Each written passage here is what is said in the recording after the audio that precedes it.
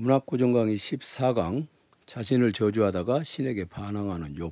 이 부분이 책도 이 부분이 좀 길고요.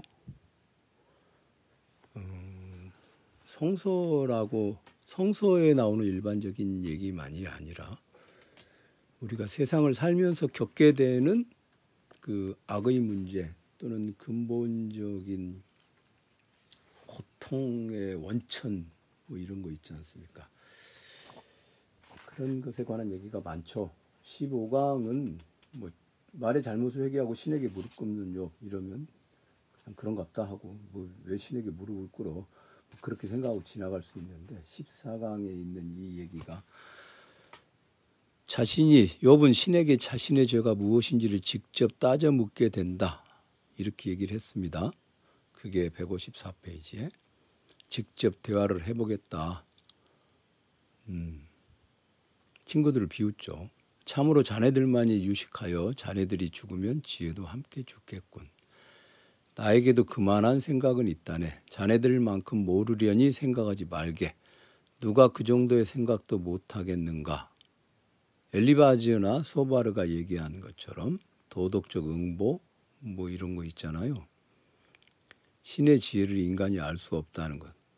그거 뭐 상식이잖아요.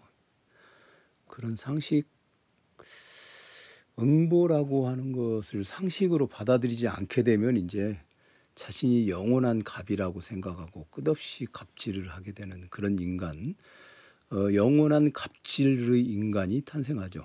요즘 그런 것을 주변에서 많이 보게 됩니다. 옆에 있는 사람을 신경 쓰지 않는 거예요. 조심하지 않는 것. 그냥 뭐 음식점에 가도 그냥 막 떠들죠. 뭐 식당에 가서 떠들고 뭐 그다음에 제가 엊그저께 제주도에 불기도서관에 가서 강의하고 오는데 제가 불기도서관에 강의하러 갈 때는 가령 19일 저녁에 강의한다. 그러면 이제 오후에 비행기를 타고 가니까 비행기 타고 가면서 그냥 이렇게 자려고 1시간 좀 넘게 자려고 그리고 비행기가 출발이 지연되는 수도 있잖아요. 그러면 공항에서 그런 재수 없이 걸려들었어요. 이번에 자고 있다가 가야 되거든요. 여튼 그래서 이제 강의하고 3시간을 가까이 하고 그 다음에 저녁에 거기서 자고 아침 10시 비행기를 타고 오니까 뭐 몸 상태가 거의 뭐 기절 직전인데 그러니 이제 앉자마자 자야 되는데 몸을 최대한 웅크린 상태에서 옆자리에 있는 사람하고 부딪히지 않으려고. 근데 이제 제 왼쪽에 제가 통로 쪽에 앉았거든요. 체크인을 늦게 해가지고 통로밖에 비어 있어요. 왼쪽에 앉은 사람이 끊임없이 뭔가를 가방에서 부시럭부시럭 꺼내고 하는데 이렇게 하다가 제가 잠들었는데 제 왼쪽 옆을 갖다 옆구리를 쳤어요. 잠이 순식간에 소스라치게 깼는데 그런 때 어떤 기분이 드는지 아시죠? 그런데 그냥 뭐라고 한마디 할까 하다가 이건 자칫 잘못하면 요즘에 비행기 안에서 사람들이 뭔가 시끄럽게 떠드는 것에 대해서 민감한 때니까 꼭 참고 한번 지그시 노려보고 그걸로 이제 최대한 응징을 한답시고 했는데 노려보고 그러고 다시 잤습니다. 김포공항에 올 때까지. 그러면서도 사람들이 자기의 자아가 무한히 확장되고 있어. 주변 사람들은 전혀 신경을 쓰지 않아. 뭐 그 사건을 그렇게 확대 해석을 하는 것인지는 모르겠습니다만 어디에 가든 뭐 그런 일들이 막 만연하죠. 그런 것이 이제 자신이 영원히 아무런 응보도 받지 않고 버틸 수 있으리라고 생각하는 그런 아주 자신만만함. 도덕적 응보라고 하는 거 이거 아주 상식인데 도덕적 응보라고 하는 것을 흥하고 코웃음 치고 넘어가 버리면은 그 순간부터 우리들이 일상적으로 쓰는 말로 선 넘는 거죠. 그러니까 이제 욥도 그러잖아요. 자네들만이 유식하여 자네들이 죽으면 지혜도 함께 죽겠군. 뭐 이런 식으로 얘기를 하는데 그래서 자신이 하느님과 야훼와 직접 대화를 해보겠다고 합니다. 그러면서 욥기 13장 3절에서 5절까지 이렇게 얘기를 하죠. 내가 참으로 통사정을 나누고 싶은 이는 전능하신 분. 하느님께 드릴 말씀을 다 드리려네. 자네들은 고작 거짓말이나 꾸며내는 사람들, 모두들 하나같이 돌팔이 의사, 입을 좀 다물게 그러는 편이 현명할 것일세 라고 말하고 23절에서 이제 나에게 묻습니다. 나에게 죄악이 있다면 얼마나 있다는 말씀입니까? 반역죄가 있다면 어찌하여 알려주시지 아니하십니까? 이렇게 얘기를 하는데 요 얘기가 들어가기 전에 이게 이제 신에게 직접 묻는 태도잖아요. 신에게 욥이 이제 직접 묻는 태도인데 그래도 이건 나아요. 이건 나아. 신에게 물어보는 거니까. 신에게 묻는다는 게 결국 자기가 다시 자기 자신에 대해 자기가 스스로에게 다시 물어보는 그런 태도라고 할 수 있죠. 그런 건. 그런데 신에게 묻지 않고 또 신에게 물어봐야 대답이 없을 것 같고 그러면은 사람들은 어떻게 합니까? 지치죠. 고난을 겪다가 지쳐버리면 어떻게 되느냐? 그때부터 이제 흑화되는 거죠. 흑화되는 것입니다. 그것을 성서에서 우리가 욥기 이전에 하나 발견할 수 있는데 그게 뭐냐면 엑소도스, 출애굽기입니다. 저는 출애굽기라고 하는 말은 별로 그렇게 이게 탈출기라고 번역하기도 하죠. 엑소도스니까. 엑소도스를 그대로 번역하면 탈출기인데 탈출기라는 말이 좋은데 그냥 출애굽으로 많이 쓰이니까 출애굽기라고 하는데 에집트를 떠난다. 에집트를 떠난다는 얘기만 있는데 사실은 떠난 것도 중요하지만 떠난 것도 중요한 사건이죠. 크게 보면 세 가지 사건이죠. 에집트를 떠난다. 그다음에 광야에서 헤맨다. 그다음에 약속된 땅으로 보내준다고 하는 그 약속된 땅으로 보내준다고 하는 그런 계시를 받는다. 그렇게 해서 셋으로 이루어져 있는데 아직 출애굽기는 엑소도스는 약속된 땅으로 들어가는 얘기는 아직 없습니다. 그 이어지는 레위기라든가 민수기라든가 신명기까지 가야 돼요. 그래서 코브넌트 그 이제 신약 코브넌트 페리코페 그 신약이라고 하는 그 에피소드가 그렇게 신명기까지 가야 끝나거든요. 그런데 이제 어쨌든 광야에서 광야에서 막 헤매다 보니까 백성들이 이제 밑도 끝도 없는 고난이 계속 이어지니까 어떻겠어요? 아유 이게 야외 믿고 따라 나왔더니 우리는 뭐 이거 온갖 고생은 다 하고 이거 아무래도 아닌가 보다. 우리가 잘못 나왔나 보다. 그러니 이제 되돌아갈 수는 없어요. 왜냐하면 이미 되돌아가면 죽기밖에 더 하겠습니까? 그러니 그 길은 끊어졌어. 원래의 길로 돌아갈 수가 없어. 광야에서 계속 헤맬 수밖에 없어. 그러니까 모세가 이제 하느님에게 야훼에게 뭔가를 가지러 갔긴 했거든요. 산에 올라갔어요. 근데 안 내려와. 그럼 마음이 급해지죠. 이제 여기서 이제 조급한 마음, 급한 마음. 그동안 우리가 말이야 이게 직사하게 고생했는데 뭐 없는 것 같아. 모세도 아무래도 저 산에 가가지고 뭔가를 좀 성과를 얻을 수 없는 것 같아. 그랬을 때 일어나는 일이 뭐냐? 바로 이게 그 출애굽기에서 그 유명한 금송아지 사건이죠. 금송아지 사건.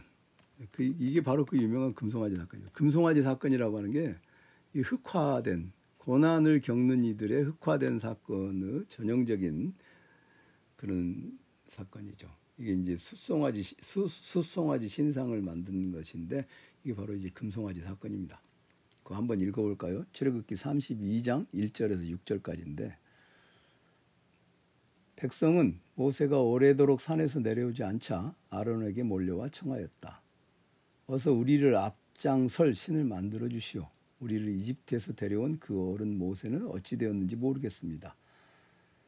이제 모세만 믿다가는 우리 다 이게 아무것도 안 되는 뭐 무작정 끝나버릴 가능성이 있다 이거죠.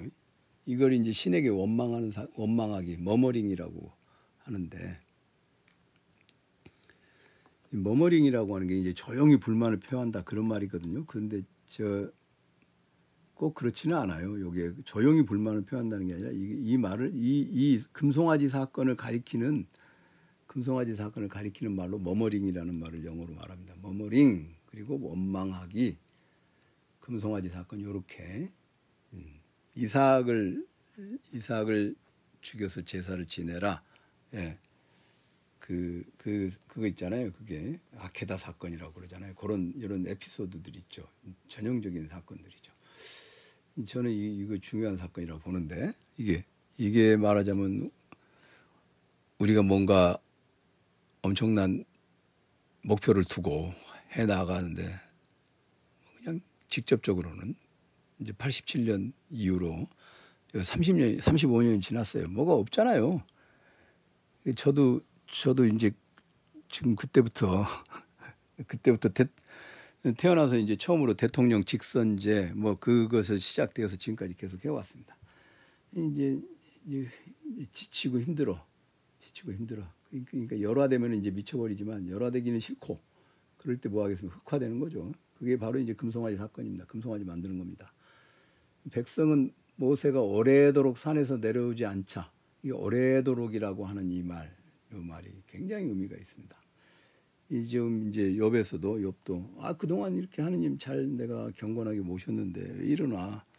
그러니까 욥은 이제 하느님에게 직접, 욥은 흑화되진 않아요. 욥은 엄청난 사람이에요. 따라서 욥 정도만 되면 믿음의 영웅이라고 말하는 것은 좀 상투적인 표현이고, 흑화를 견뎌낸다고 하는 것, 이거 진짜 무서운 거죠.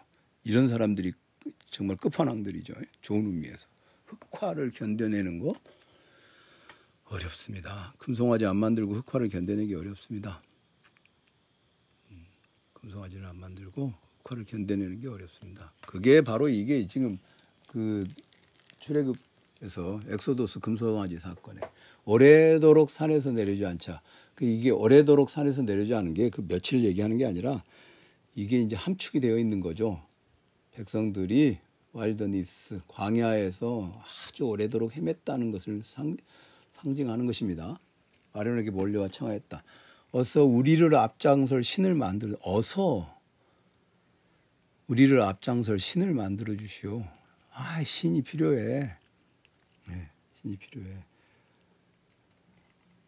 그러니까 이건 어서라는 말도 지금 당장인데 이제 우리 기다릴 만큼 기다렸다 이거죠. 모세를 기다린 것도 있지만 우리가 이집트 땅을 벗어나서 지금까지 뭐 해온 세월을 이제는 못 견디겠다. 마지막에 한 번 꺾이는 거죠. 모세는 어떻게 되었는지 모르겠습니다. 그렇게 얘기를 딱 하니까 이거 이제 느낌이 쎄하죠. 네, 이때부터 이제 우리 흑화되는 과정에서 그런 얘기 하자 이런 식으로 시작을 하죠. 이런 식으로 시작하죠.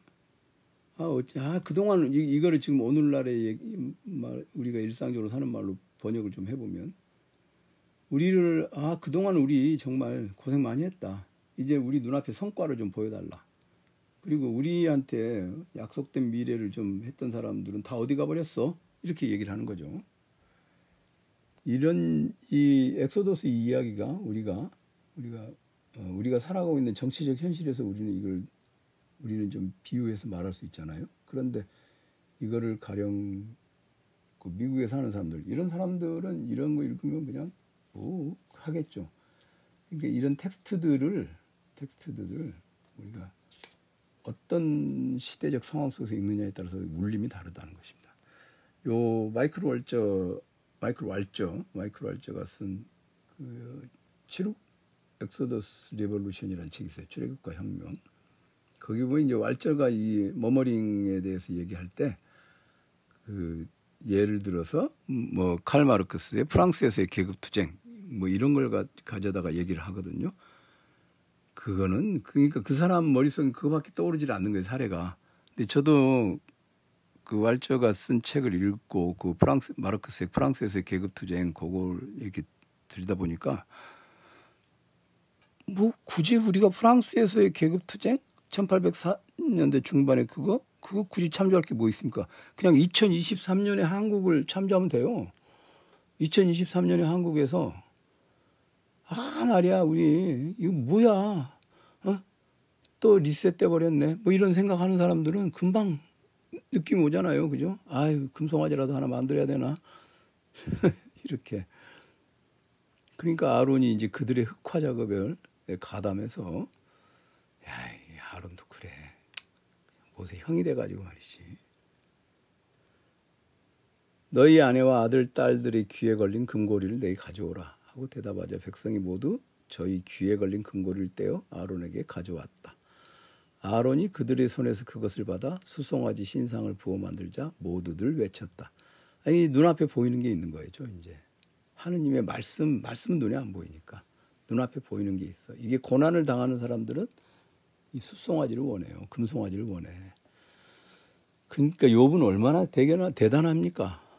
아이 뭐 하느님이 나한테 이렇게 고난을 준다고? 그럼 다른 신 믿어봐야겠네 하고 숫송아지를 금송아지 만들지 않았죠. 그냥 신에게 반항을 할지언정. 그러니까 모두들 외쳤다. 이스라엘아, 이 신이 우리를 이집트에서 데려내온 우리의 신이다. 유형의 뭔가를 보고 이렇게 떠들어대는 거죠. 우리의 신이다. 이집트에서 데려내온 우리의 신이다. 그러니까 아론이 이제 부하 내동에서 아론은 이제 흑화된 지식인이에요. 이 사람 사제잖아요. 아론이 레위지파를 이끌고 가게 되니까 신상 앞에 제단을 만들고 내일 야훼 앞에서 축제를 올리자 하고 선포하였다. 그랬어요. 이제 개운해진 거죠. 지들끼리 해결하는 거야. 이제 하느님 신에게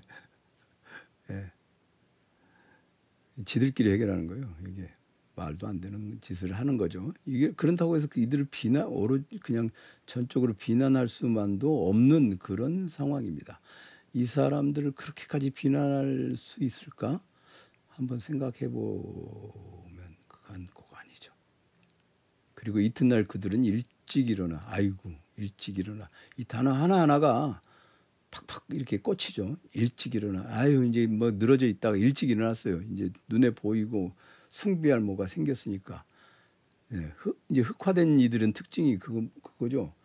그동안 저 대의에 복무하고 뭐 엄청 뭐 할 때는 힘들었으니까 뭐 늦게 일어나고 그런데 이제는 흑화돼 버렸으니까 자신들이 모실 금송아지가 생겼잖아요. 정권에 이제 뭔가 연락이 왔어. 그러니까 일찍 일어나죠. 이제 일찍 일어나서 이제 막 여기저기 이제 막 유튜브도 하고 막 TV조선도 나가고 막 그래야 되니까 일찍 일어나야지. 그런 데들은. 저도 일찍 일어나야 되는데 저는 일찍 자요. 아침에 일찍 자. 번제를 드리고 친교 제물을 바쳤다. 이 번제를 드리고 친교 제물을 바쳤다. 이거를 지금 2023년 한국에서 흑화된 이들이 하는 일로 이렇게 우리는 전화시켜서 읽을 수 있죠. 그러니까 이제 개운해지고 몸도 개운해지고 그러니까 얼마나 좋아요.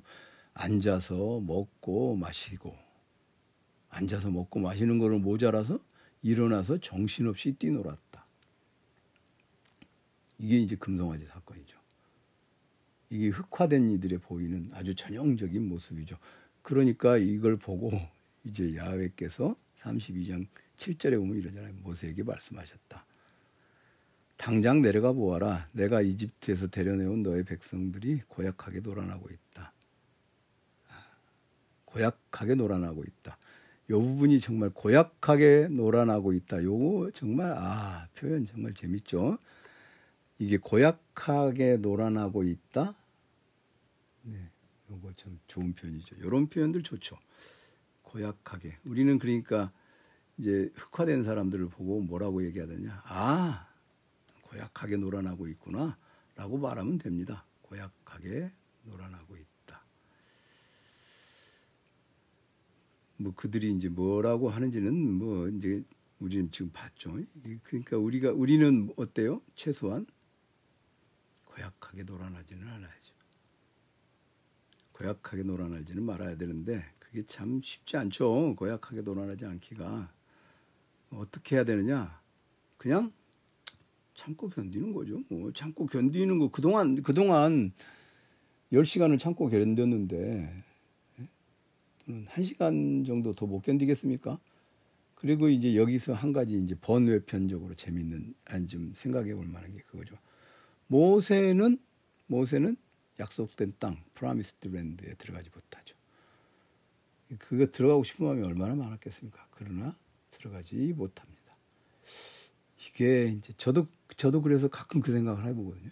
모세 뭐 그렇게 뭐 제가 뭐 모세 같은 인간은 아니에요. 모세 같은 인간은 결코 못 되지. 뭐 제가 뭐 백성을 이끌고 뭘 해본 적도 없는 사람인데 뭐 아무 생각이 없이 그냥 도중에 외국에 가서 살 생각도 하고 뭐 하여튼 이 땅을 떠날 생각을 엄청 많이 한 사람인데 뭐 제가 모세 같은 인간이 될 수 있겠습니까? 말도 안 되는 거죠. 근데 이제 적어도 모세 언저리도 안 되고요. 그냥 그 근처 하여튼 모세가 어떻게 살았는가를 읽은 사람이라고 해보겠습니다. 모세가 어떻게 살았는가를 읽은 사람이에요. 그러니까 이제 모세가 못 들어갔다. 그걸 보고 이제 가슴이 아프죠. 모세가 못 들어가는 사건들에 대해서 가슴이 아픈데 어쩌겠습니까? 모세도 못 들어갔는데 나도 내가 못 들어가는 건 너무 당연한 거 아니야? 그런 생각을 요즘엔 많이 하게 됩니다. 모세에 비하면 아주 뭐 그냥 거의 뭐 한참 형편없는 그런 그냥 미물인데 모세도 못 들어간 저 땅에 제가 어떻게 들어가겠는가? 약속된 땅에. 이 시간은 길게 흐르죠. 우리가 오늘날 이렇게 그 강남 3구 거기서 그렇게 갑질하는 그런 그 사람들 있잖아요. 내가 뭐 학교 선생한테 교사에게 전화해가지고 나 누구 아빠인데 내가 누군 줄 알아? 뭐 그런 거 있잖아요. 그런 거. 그걸 우리는 갑질이라고 그러는데 예전에 이제 그 17세기 이후에 영조 정조 때 그 경화세족이라고 그러죠. 서울 경자에 화려할 화자. 세도를 부리는 족속들, 경화세족이라는 그 경화세족들이 그따위지 않습니까? 그렇게 살았지 않습니까? 그런 것들을 이렇게 보이죠. 그럼 그게 이제 재현된 거예요. 그러니까 17세기 이후로 한반도에 살고 있는 게 다 그런 경로를 따라 만들어진 그 경화세족의 경로를 따라. 그러니까 이제 그걸 없애야만 이제 뭔가 좀 약속된 땅이 이루어질 텐데 그게 그렇게 쉽게 없어지겠습니까? 쉽게 없어지지 않죠. 그러니 머머링을 하다가 흑화되지 않는 것만으로도 우리는 충분히 훌륭한 사람이다. 그렇게 생각할 수 있죠. 오늘 자신을 저주하다가 신에게 반항하는 욥 155페이지에 있는 신에게 이제 자신을 죽여달라고 했던 것과 전혀 다른 태도로 죄를 따져 묻는 것, 요거를 읽어야 되는데 이 욥은 어쨌든 흑화되지 않았다, 머머링하지 않았다라는 것을 한번 말씀을 드리고 지나가려고 합니다.